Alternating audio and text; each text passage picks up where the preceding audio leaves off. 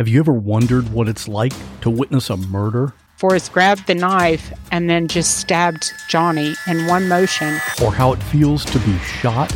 I was immediately hit by a barrage of bullets. Or how you would react if your spouse hired someone to kill you? And he was to put me in a grave with a bullet wound on my head. These are the stories you'll hear on the podcast called What Was That Like? True stories told by the actual person who went through it. You'll hear from a stalking victim. Came back upstairs, and when I came back and turned the corner into my room, I saw him standing there. You'll hear from a man who was kidnapped and tortured. I would do anything, say anything, to simply get away. And you'll hear actual 911 calls.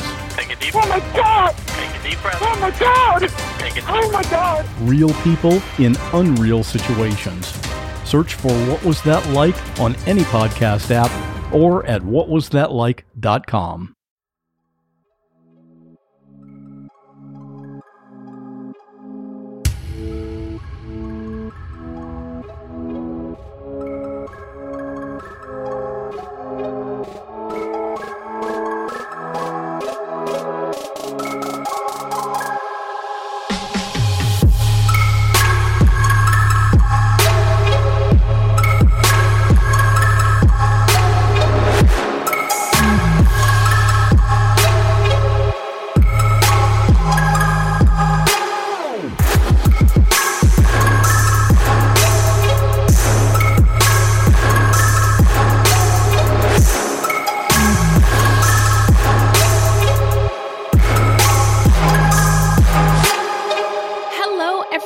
Welcome to Fruitloops. Bienvenidos, bitches, and Puiti Binafi, and thank you so much for listening and being here with us. Fruitloops is a podcast about serial killers of color and the victims. However, we're on a little break for the holidays, and in the meantime, we wanted to give you something new to listen to, and we are honored to share an episode with you from the podcast She Goes by Jane, and this episode is titled Unpacking Missing White Woman Syndrome. Ooh.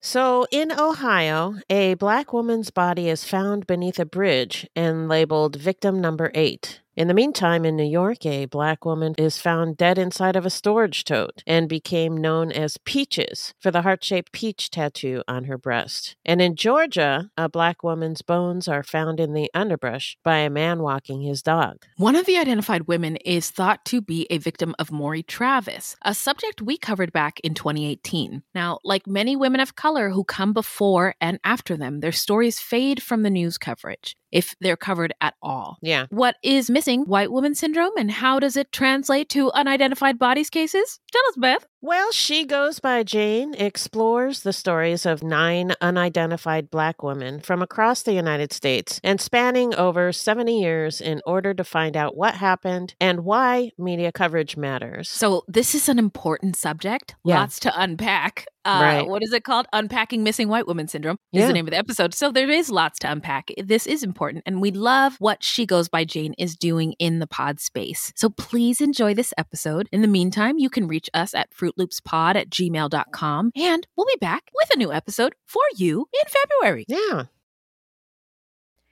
In Ohio, a black woman's body is found beneath a bridge and labeled victim number 8. In New York, a black woman is found dead inside a storage tote and will become known as Peaches for the heart-shaped peach tattoo on her breast. And in Georgia, a black woman's bones are found in the underbrush by a man walking his dog. Like many women of color who came before and after them, their stories fade from the news coverage, if they're even covered at all. These are their stories, or the pieces of their stories we're able to share with you.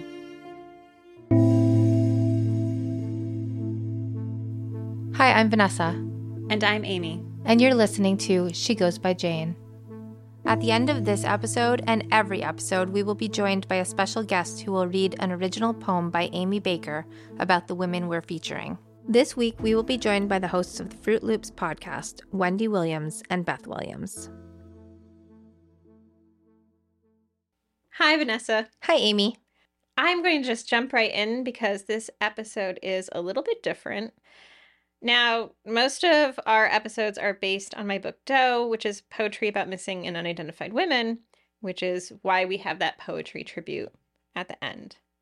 The core of those poems were written between 2008 and 2015, although I'm actually announcing here that I'm writing new poems for future episodes. Well, that's fun. Well, is it fun? I mean, writing is fun, but like the subject. Well, yeah. I mean, new material. New material. New yes. material is fun. The subject is never fun. No. And so one of the questions that I'm frequently asked and that we often talk about in our special Behind the Poems discussion on Patreon is why I picked each case in the first place. And what I often say to you is that there's like an image or a situation or a moment that I can't stop thinking about. Right. So do you have like a particular reason for today? This is a little bit different, though. This episode is how I noticed issues in my own approach in selecting cases to cover and how those choices were replicating systemic issues that like suppress stories of missing women of color and kind of in that suppression make it less likely their stories are heard and therefore solved. And so we're using this episode today as a way to talk about the phenomenon known as missing white women syndrome and examining this through the cases of 9 unidentified Black women who are included in the poem that's read at the end. Okay, so I'm familiar with this poem and there's really not that much information in it. Exactly. And so we're going to talk about why that is. And so we're talking about missing white women syndrome, even though this is the case of, or 9 cases of unidentified women. And that's really where we're going to start like exploring the concept of missingness, because this missingness, the landscape is like replicated in what we talk about when it comes to unidentified women. So they share a lot of similarities. Okay. So we're going to go back in time a little bit to 2004. When I wasn't doing anything important in my life, but the legendary Gwen Ifill was reigning, and she was at this conference called the Unity Journalists of Color Conference. And at this conference, she uses this phrase, missing white women syndrome, and this is believed to be like the first time this phrase is used.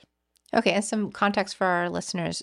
Gwen Ifill is a news reporter? Yes. And what she is describing is the extent and depth of media's coverage of missing white women, hence the name. And while stories of missing women of color are often underreported or passed over completely by the media. Right, but then we all know certain faces that get shown all the time that are those white women. You know, we all have like even if you don't follow along with true crime, there are going to be some women whose faces are burned into our memories and their names as well, just because they've gotten so much coverage. Yeah, I mean, it takes a while for this term to take hold. As you just mentioned, like there are women whose faces and names we remembered, like so missing and murdered women who we know and can recall very quickly. And like this is why we know, like say, Natalie Holloway, and we know her name, but you might not know the name of Stephanie Tatiana Flores Ramirez, even though they were murdered by the same person. Oh, that's fascinating to like think about it that way. Not saying that Natalie Holloway didn't deserve that amount of coverage, but they both deserved it. Exactly. And, you know, you might have heard of Gabby Petito. Exactly. And she disappeared August 2021, but you might not know Lauren Cho, who went missing from a private Airbnb property in June of that same year and whose body was found in the desert several months later. So, no. I don't, and maybe a lot of our listeners haven't either.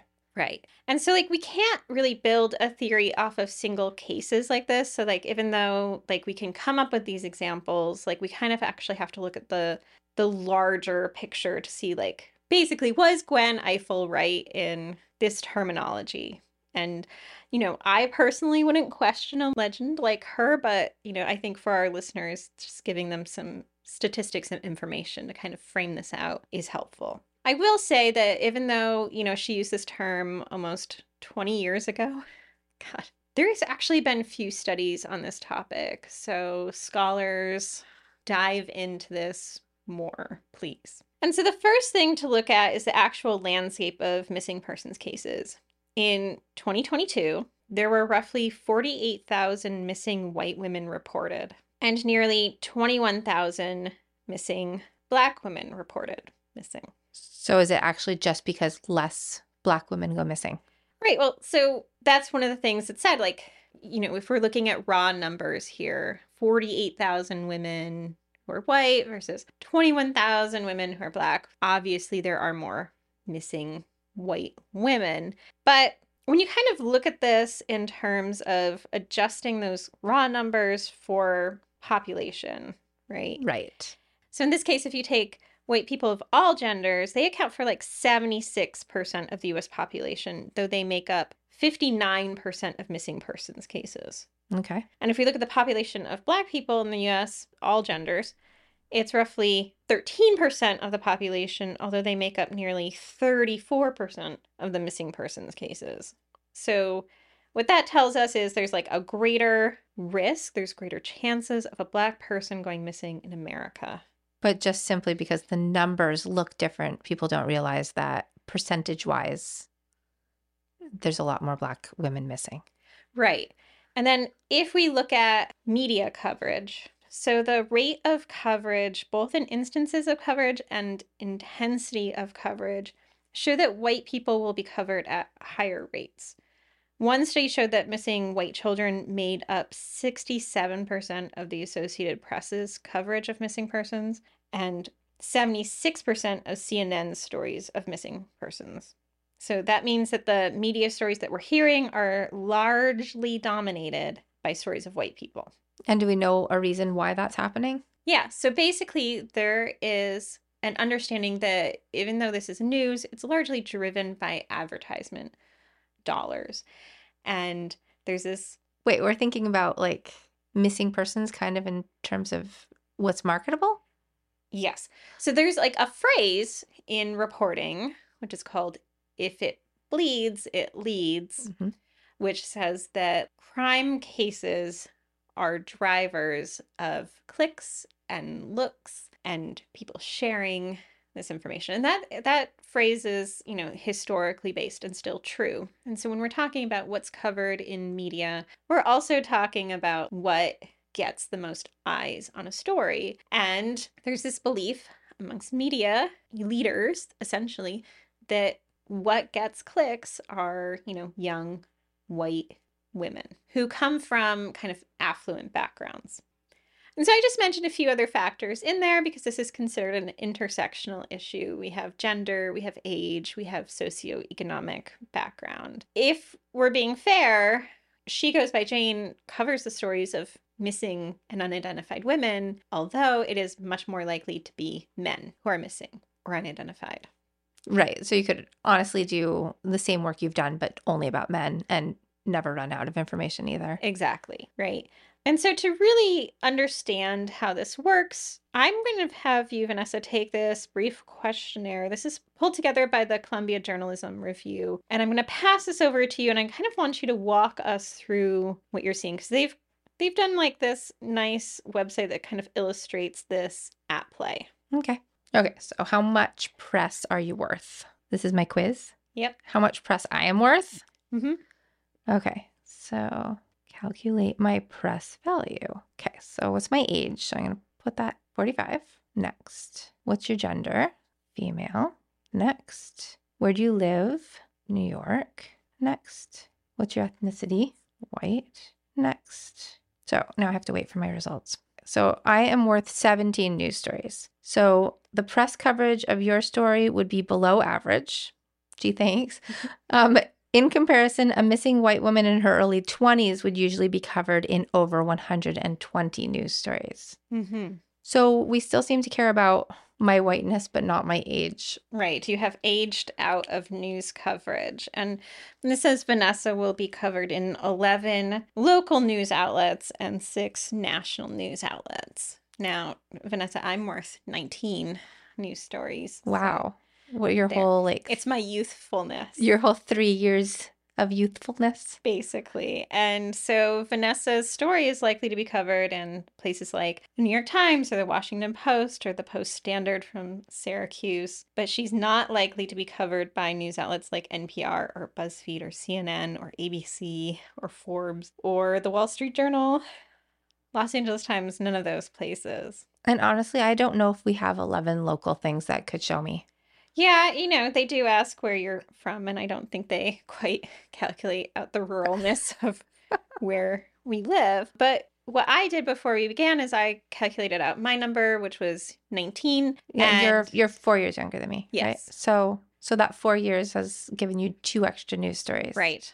And what I did, though, is I was like, what if I took all of my same demographic factors except changed out race? How many news stories is it then? And it was 8. Still living in the same area, still the same age. Yes. And you're only getting 8 now. Exactly. That's a big difference. Right. Yeah. That's a very depressing difference, I think, between the two. Like it's a little surprising, but it's also just like, yeah, it's sad. Mm-hmm.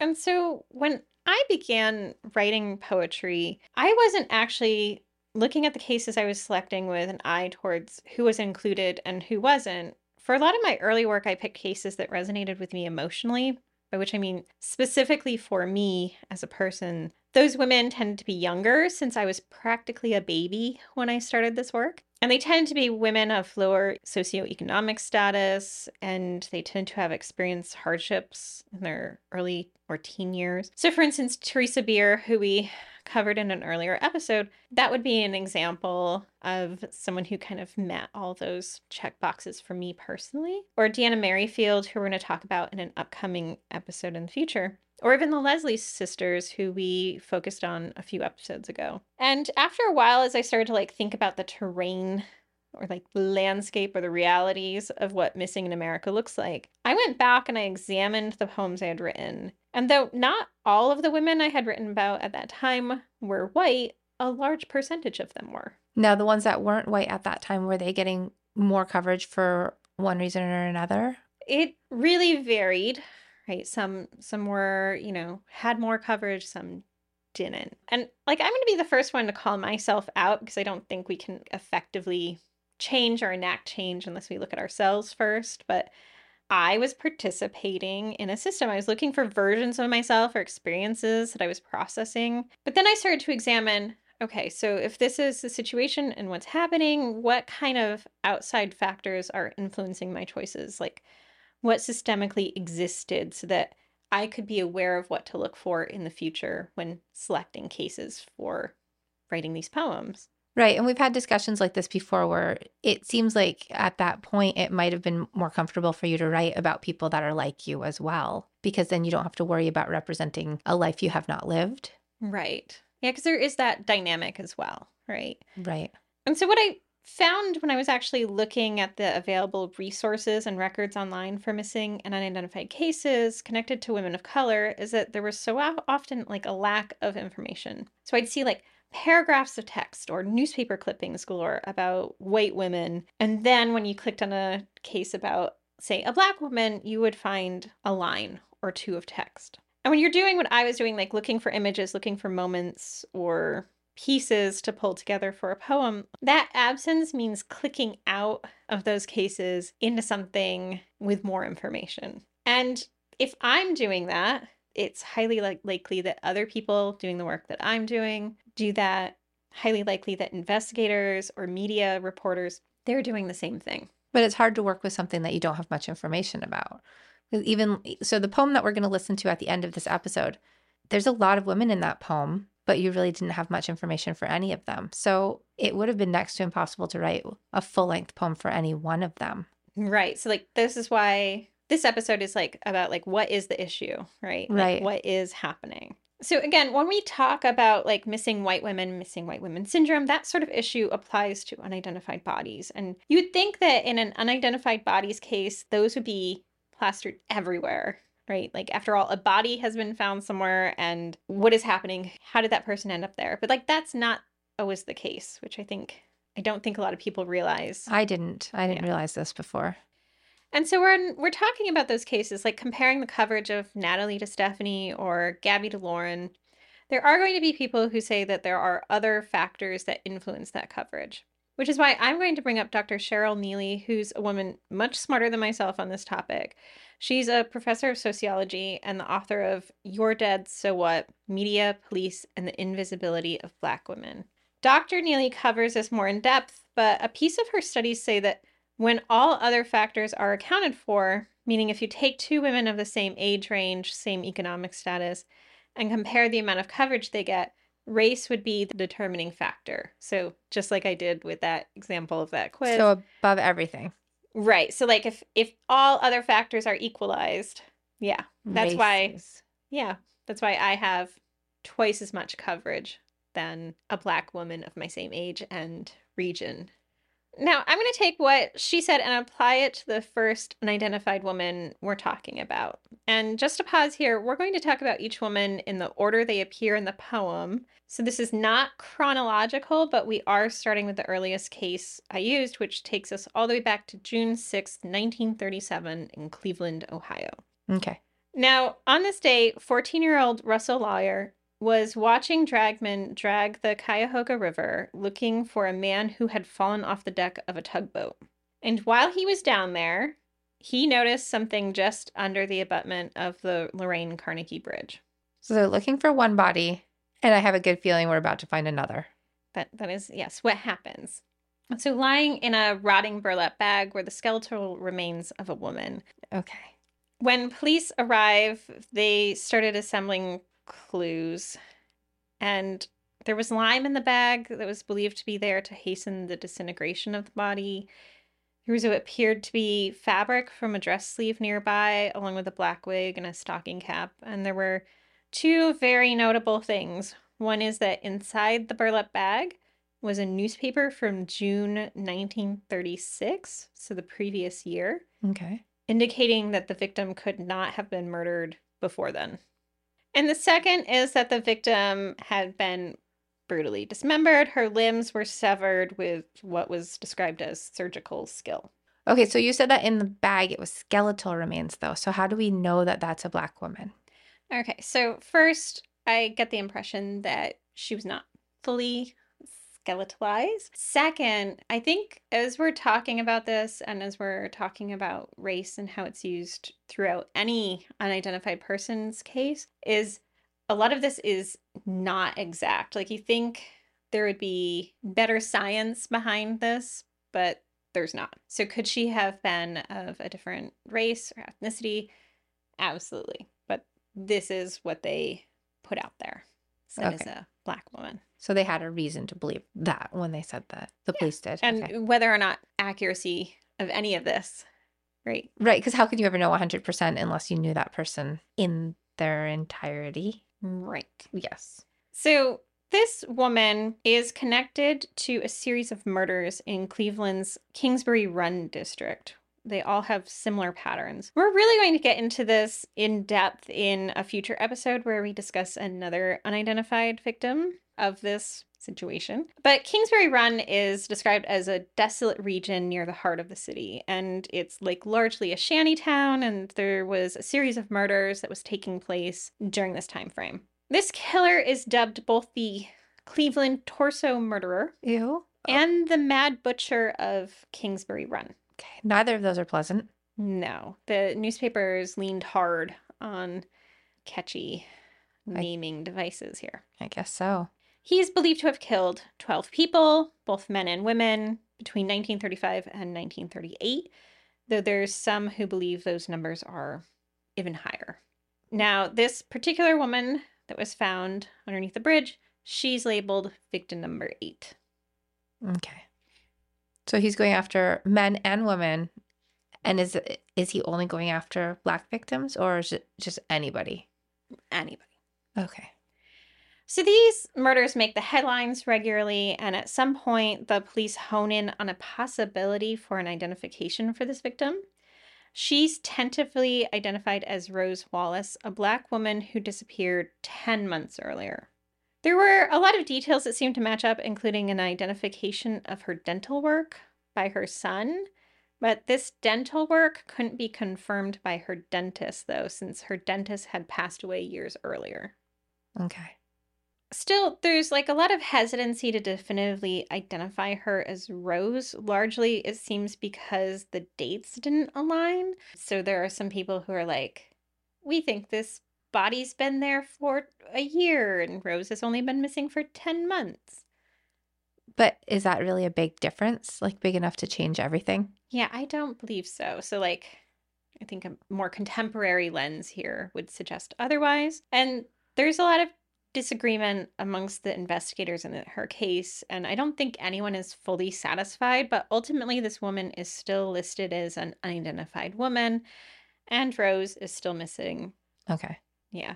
And now this is not a story of investigators not doing their jobs to find a killer or brushing this case aside. Police interrogated over 9,000 people and even infiltrated the community, posing as various residents of Kingsbury Run in the hopes of catching the killer. So they did take this case seriously. Well, not necessarily this specific case, but this specific grouping of cases. Because of the situation with it being so many. Exactly. Okay. But this is an example of the way media covered this particular victim. There was very specifically little detail about Rose and her disappearance, or the work done to see if she matched up with an unidentified woman in the media. There was, though, intense coverage of a woman named Frances Polillo, who was a 44-year-old white waitress and barmaid. She's considered victim number 3, and her image is everywhere in newspaper articles from the time. In terms of location, time, cause of death, socioeconomic background, Florence and Rose, or victim number 8, have a lot of similarities, but one key difference in the amount of coverage of their case, and Florence is white, and victim number 8 and Rose are black. So at the same time with what's happening, the white woman is still getting more coverage. Yes. So even if they are taking all the cases collectively seriously, it's still coming up to that the white woman is the forerunner in like what they're trying to find. Exactly. So if it wasn't a situation where there were multiple victims and there was only victim number 8, do you think that as much work would have been done? Yeah, we're going to examine some cases of some single people and kind of look at how they're covered. Okay. Differently. But in many ways, the story of how race interacts with true crime as a genre is not one we can really cover completely in one episode. But if we ask ourselves how many missing women can we pull off the tops of our heads in terms of our memory or that sort of thing, we can also ask ourselves how many perpetrators of color do we know? In 2021, Helen Rosner at The New Yorker spoke to Dr. Jean Merler, who's a true crime scholar. Dr. Merler made a point about the disappearance of Gabby Petito, that true crime itself amplified stories of white women harmed by white men. Dr. Merler says true crime seems to want to tell itself and us stories about white people, white danger, in a way. I think it narrates a version of America that is mostly white. And while we don't specifically focus on perpetrators on She Goes by Jane as a podcast, our guest readers for this episode, Wendy and Beth, are the creators behind the podcast Fruitloops that looks at serial killers of color. And in this story that I'm about to tell you, we intersect because they've done an episode on the man responsible for the murder of this unidentified woman. And we'll link that episode if people are interested in learning more about him specifically. But this unidentified Black woman is one of 4 unidentified women connected to this killer. She was found in Marine, Illinois on March 11th, 2002. She's known as Madison County Jane Doe. And very little has been released publicly about her. We know that she's Black, between the ages of 23 and 30, between 5'1" and 5'6", and weighed maybe 105 pounds. So we don't know very much. No. And investigators believe she was murdered anywhere from 4 to 6 months before. Okay. When she was found, she was wearing a red and white checkered flannel shirt by Tommy Hilfiger in a size men's extra large, and she was wearing a Second Skins brand shorts. She, along with Monroe County Jane Doe, St. Clair County Jane Doe, and St. Charles County Jane Doe, are all linked to this killer, a man who is thought to have killed as many as 17 women. Now, we don't mention perpetrators' names on our podcast, but really, despite this happening in 2002, this is not a name I recognize. And why is that? Yeah, I think that this goes in line with what the scholar was talking about when it comes to what stories get told and what don't. So it's not a white guy. It's not a white guy. And what he did to women is horrific. To avoid being too graphic, I'll say that he would kidnap women, particularly those working in the sex industry and those with drug addictions. and take them to his residence where he would bind them, assault them, and torture them before killing them. And he would record these murders. He's one of the few serial killers that we know about who document his crimes like this. In this case, he was caught because a newspaper ran a sympathetic article about one of the women he murdered, and he wrote in, supplying a map printed from Expedia, and he wrote, "Nice sob story, I'll tell you where many others are," along with, "To prove I'm real, here's directions to number 17. The mark is on a spot in West Alton, Illinois, and it did indeed lead to the discovery of a murder victim in that location. Investigators were able to obtain from Expedia all the users who had looked up West Alton in the preceding days, and then were able to trace his IP address." Did he get caught because of it? Oh, yeah. So, like, they were like, who does this IP address belong to? Oh, okay. And then they arrived at his house, and they're like, there's blood all over your house. And he's like, huh? Despite these brutal assaults and murders, little has actually been publicized about any of the unidentified women connected to him. This story that I just told you is filled with details about what he did to them, but very little about who they are or what investigative leads are being followed in the cases. In the end, Madison County Jane Doe is reduced to her clothing and guesses about her body type and some clues about the demographics of his other known victims. Okay, and again, if anybody wanted to know more about him specifically, they can listen to the Fruit Loops episode that we're going to link. Yes. Okay. And, like, this is specifically a case that is tied to a serial killer, which usually gets more media attention. And when we don't have that information, like a potential suspect connected to it, media is even less interested in covering those stories, like the question you were just asking. In this case, a woman's body was found in Cranberry Township in New Jersey on February 28th, 1977, and her case is covered in the briefest column inches in the papers. She was found by a maintenance employee off the New Jersey Turnpike, adjacent to the northbound access ramp leading from the Molly Pritchard service station, or the commuter bus ramp.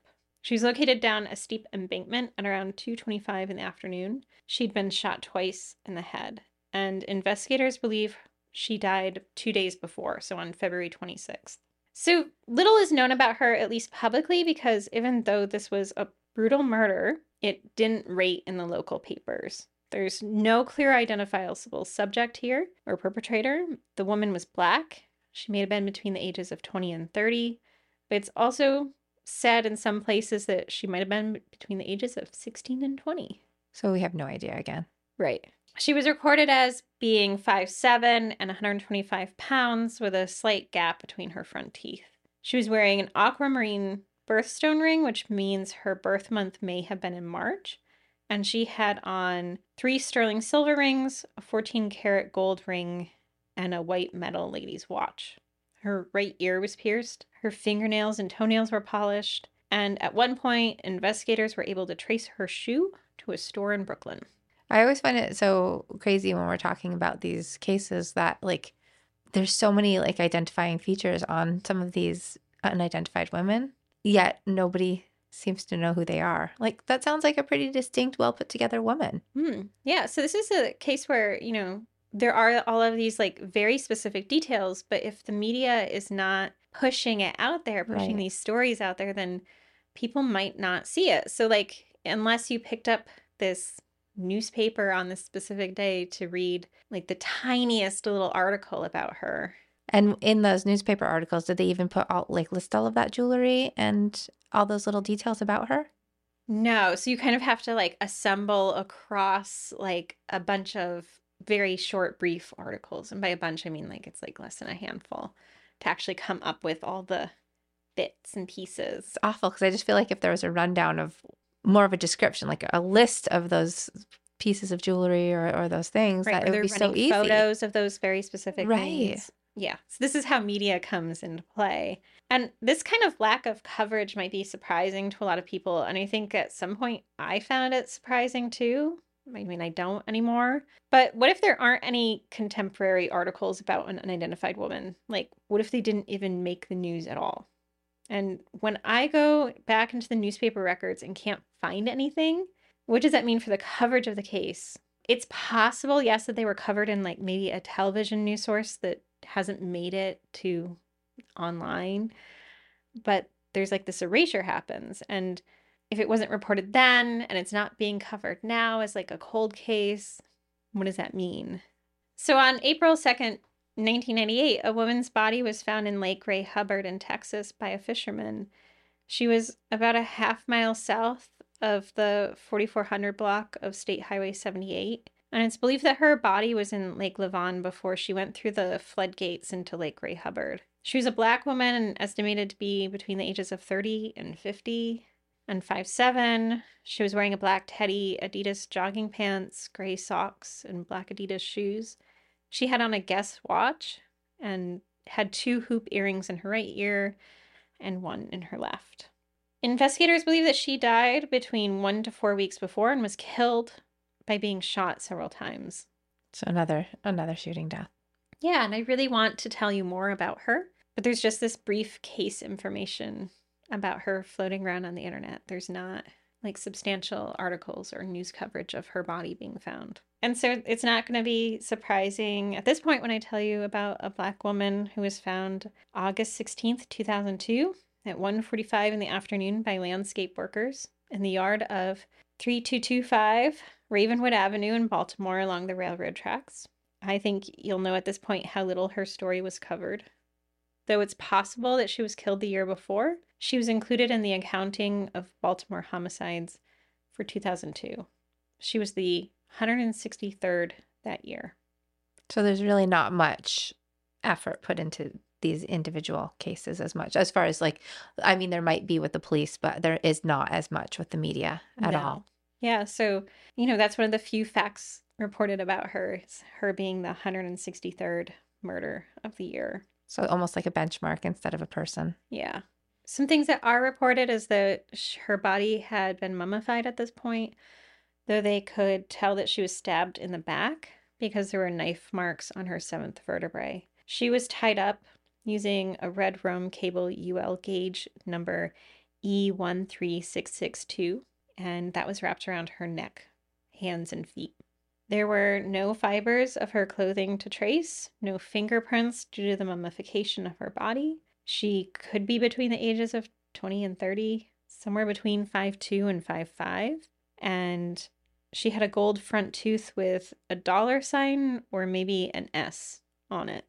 And she'd been there a year? Possibly up to a year. So we don't know. We don't know any of it. Yeah. And so looking at case after case, you start noticing the lack of information and the lack of news coverage. And it's something that once you see, you can't stop noticing. Well, and that one seems particularly brutal. So Yeah. it seems like there'd be more effort put into finding out not just who she is, but who did this. Like, we can't have somebody who's binding people and stabbing them just out. Like, it doesn't make sense to me on so many levels. Right. Like you would think. You would think. But no.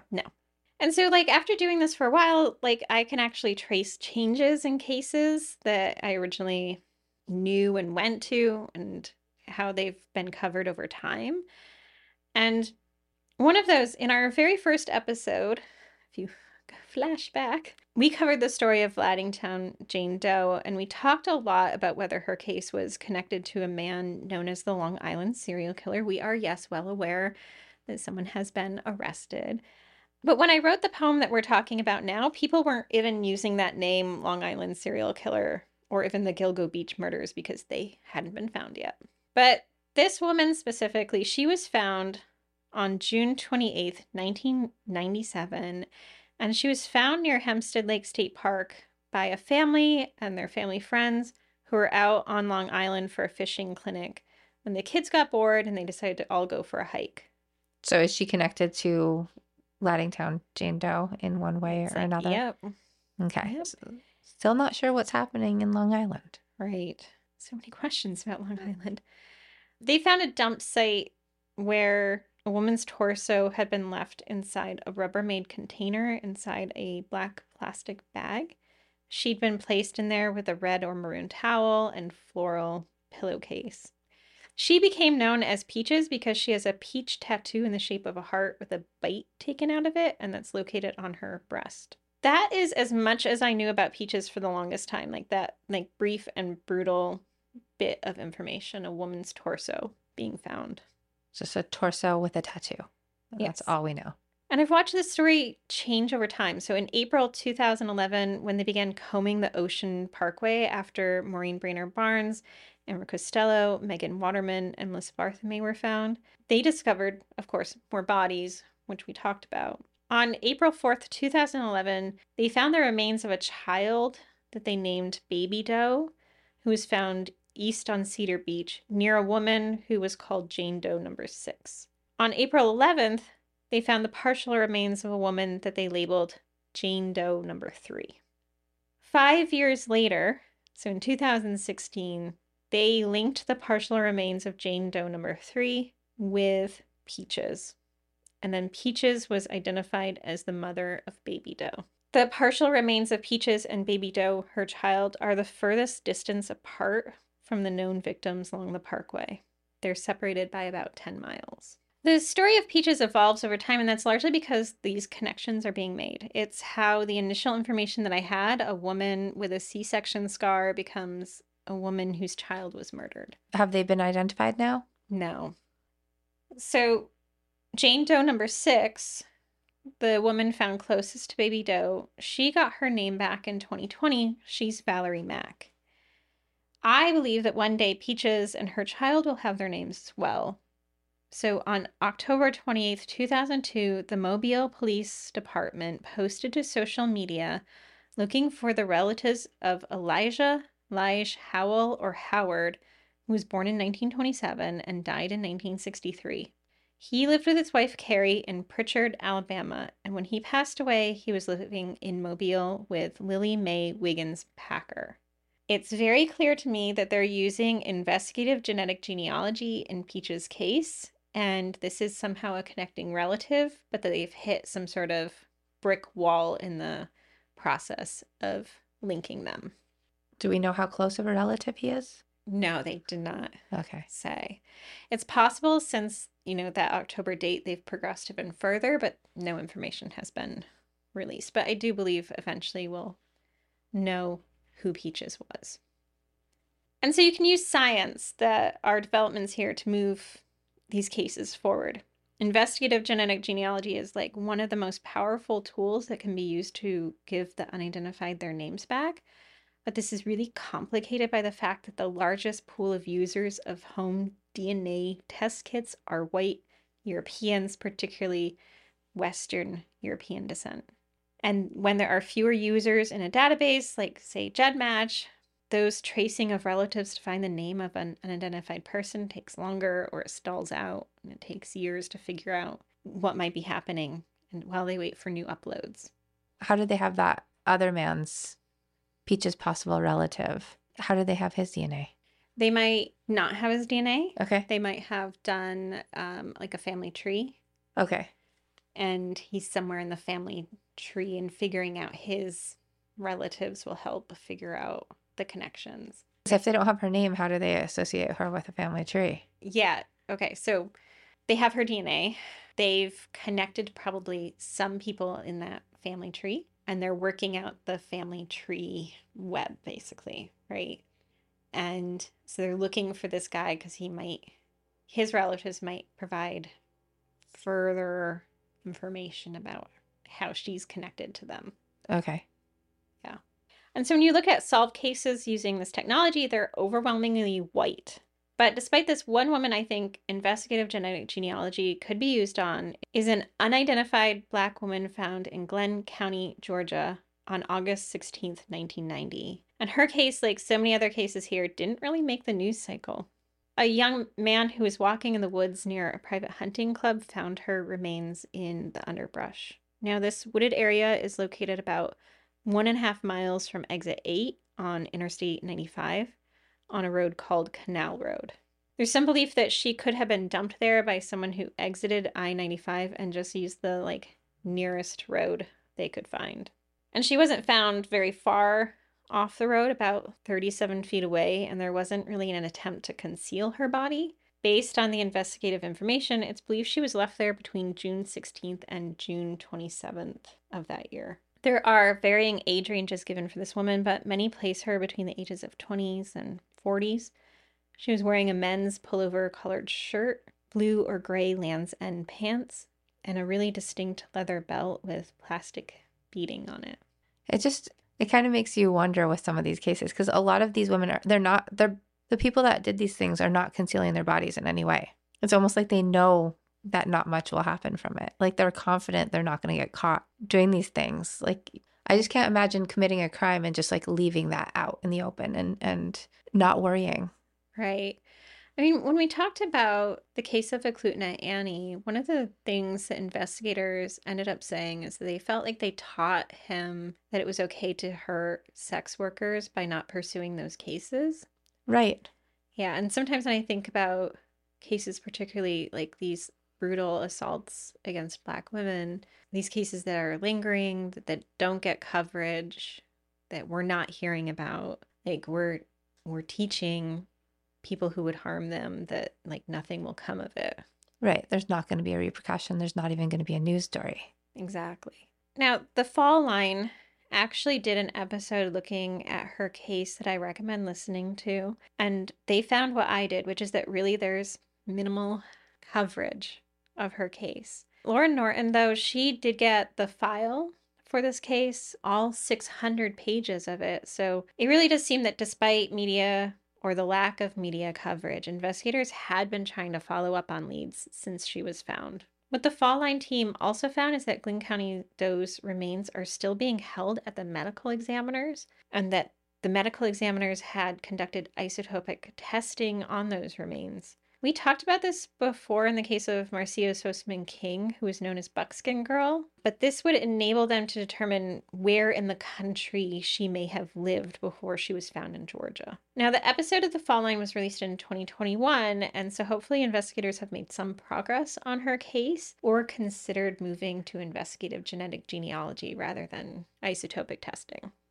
Investigative genetic genealogy requires investigators to understand like its value for particular cases and funding streams to make it happen, and media attention on a case can help propel those two things forward. So Peaches, for instance, as soon as she was tied to this major case, it helped move along the process. There's more pressure to keep her case progressing. Media coverage also helps get the story in front of more people. That's why it's sought out in cases, because more media interest, though it can times complicate a case, it also means more leads are coming in. Now, we talked about this next woman before, also when we talked about the unidentified woman known as Laddingtown Jane Doe. And the reason we talked about her is because, again, of the Long Island serial killer case. Recently, the Mamaroneck police reached out to the Long Island Serial Killer Task Force and asked them to look into whether or not an unidentified woman found in their town is connected. Are they actually called the Long Island Serial Killer Task Force?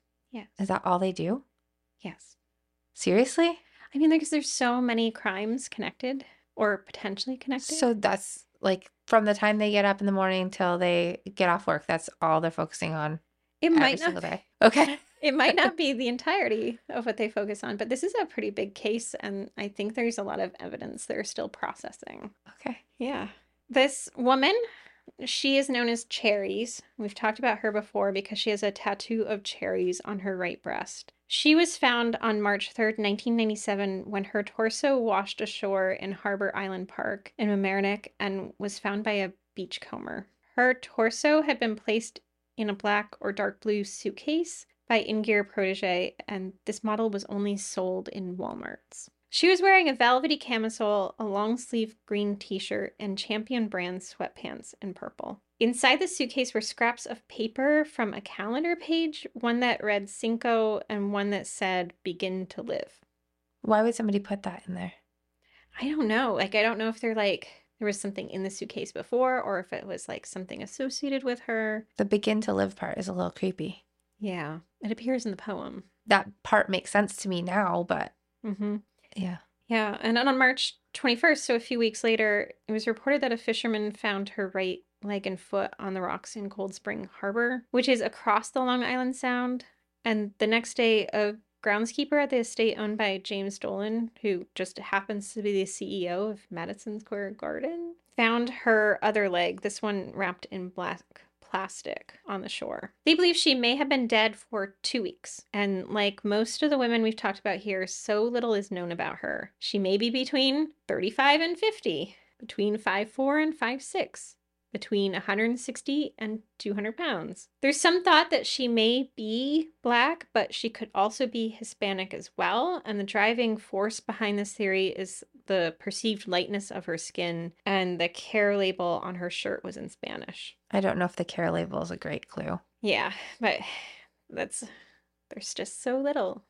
There is really very little. And then there's her tattoo, the cherries. It's a relatively small tattoo, just 1 1/4 inches in diameter. And this tattoo was shown to a variety of tattoo artists, and none of them recognized it as their work. But some of them said it looks like a cover-up tattoo, mostly because the stem is like extra long and there's some red marks outside of the black lines. So it's not like... That sounds like they would know that. Yeah. And Vanessa, usually you ask me like if I think a case will be solved. And so for Peaches and for Cherries, because there's so much energy behind the Long Island serial killer case and there's a whole task force. Yes. You think they will? Yes, I do. But they never retrieved all of both of their bodies. Correct. So it's going to just be a DNA type.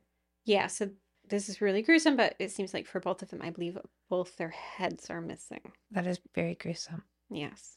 And so there's this like force of the media behind it, because as this story develops, I'm constantly seeing news stories about the Long Island serial killer and where the investigation is, right? But like what happens when there isn't this public eye on a story? Or what if there's not necessarily a serial killer or a perpetrator involved? Like what happens to those cases? And so what are my thoughts on an unidentified Black woman found in Lakewood, Washington on June 19th, 1995? A woman who was likely unhoused and living in a vacant lot. Like I really have my doubts. Right.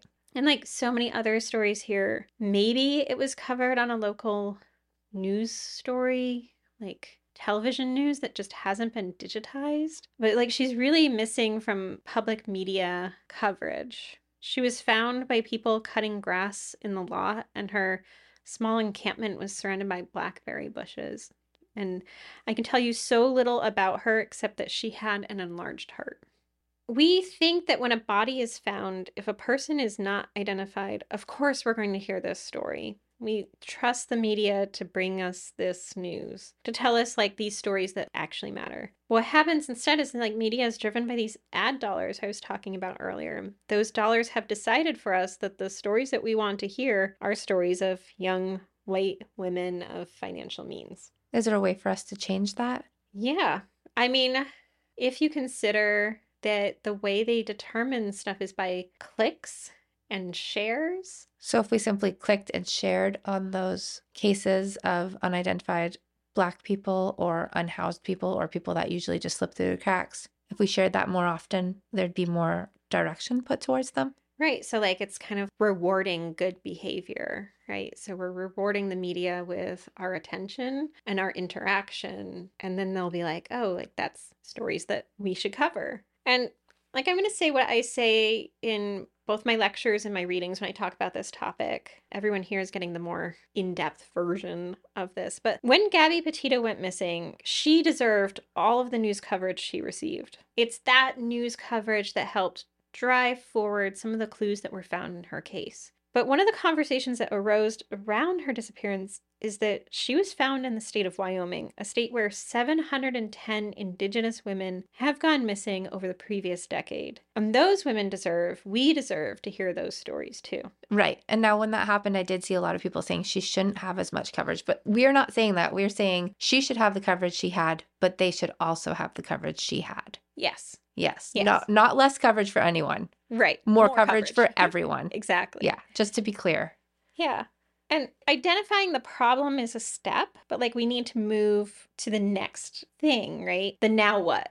Right. And like, what are we actively going to do to change this? How can we as a podcast, like you and I? How can our listeners? Right. Yeah. And how can true crime as a genre as a whole effectively make change happen? And so this episode and the poem you're about to hear in a moment is the moment that we're saying, here is the problem, and we're going to be moving to the next stage. So my book itself, Doe, represents that imbalance that's present in media and available public information about women of color. And that imbalance is one that I'll be using this podcast to course correct. In 2024, I'll be working on new poems, and most of those new poems will be done with a mindfulness towards accurate representation of what the landscape of missing and unidentified women in the United States actually looks at. Because these women, all of them, their stories matter. We are now going to listen to Amy's poem, Hear the Heart, read by Wendy Williams and Beth Williams, hosts of the award-winning true crime podcast Fruitloops. Fruitloops was born out of their desire to create a podcast with diverse voices covering diverse stories. You can listen to Fruitloops wherever you get your podcasts. Hear the Heart. Unidentified women discovered between 1934 and 2008 in the United States. To grow hearts inside a laboratory, you have to care enough to keep them alive. Remains beneath a bridge, burlap, newspaper, skeleton, an advertisement for the theater. The company sent a letter proposing disappearance, and the girls performed, playing the missing. Scientists sleep beside glass houses every night and wake at dawn to begin again. Remains discovered near an underpass. Rural death near milepost 23. Examination revealed height, weight, approximate age, a charm of death. Inside, cells divide, take shape along a predestined plan. The hearts know. Remains in Cranberry Township, pierced blue an outline of bone. Birth month of March in a twisted horseshoe strap. Their worth. What we mean by life is something small and necessary, a force greater than its sum.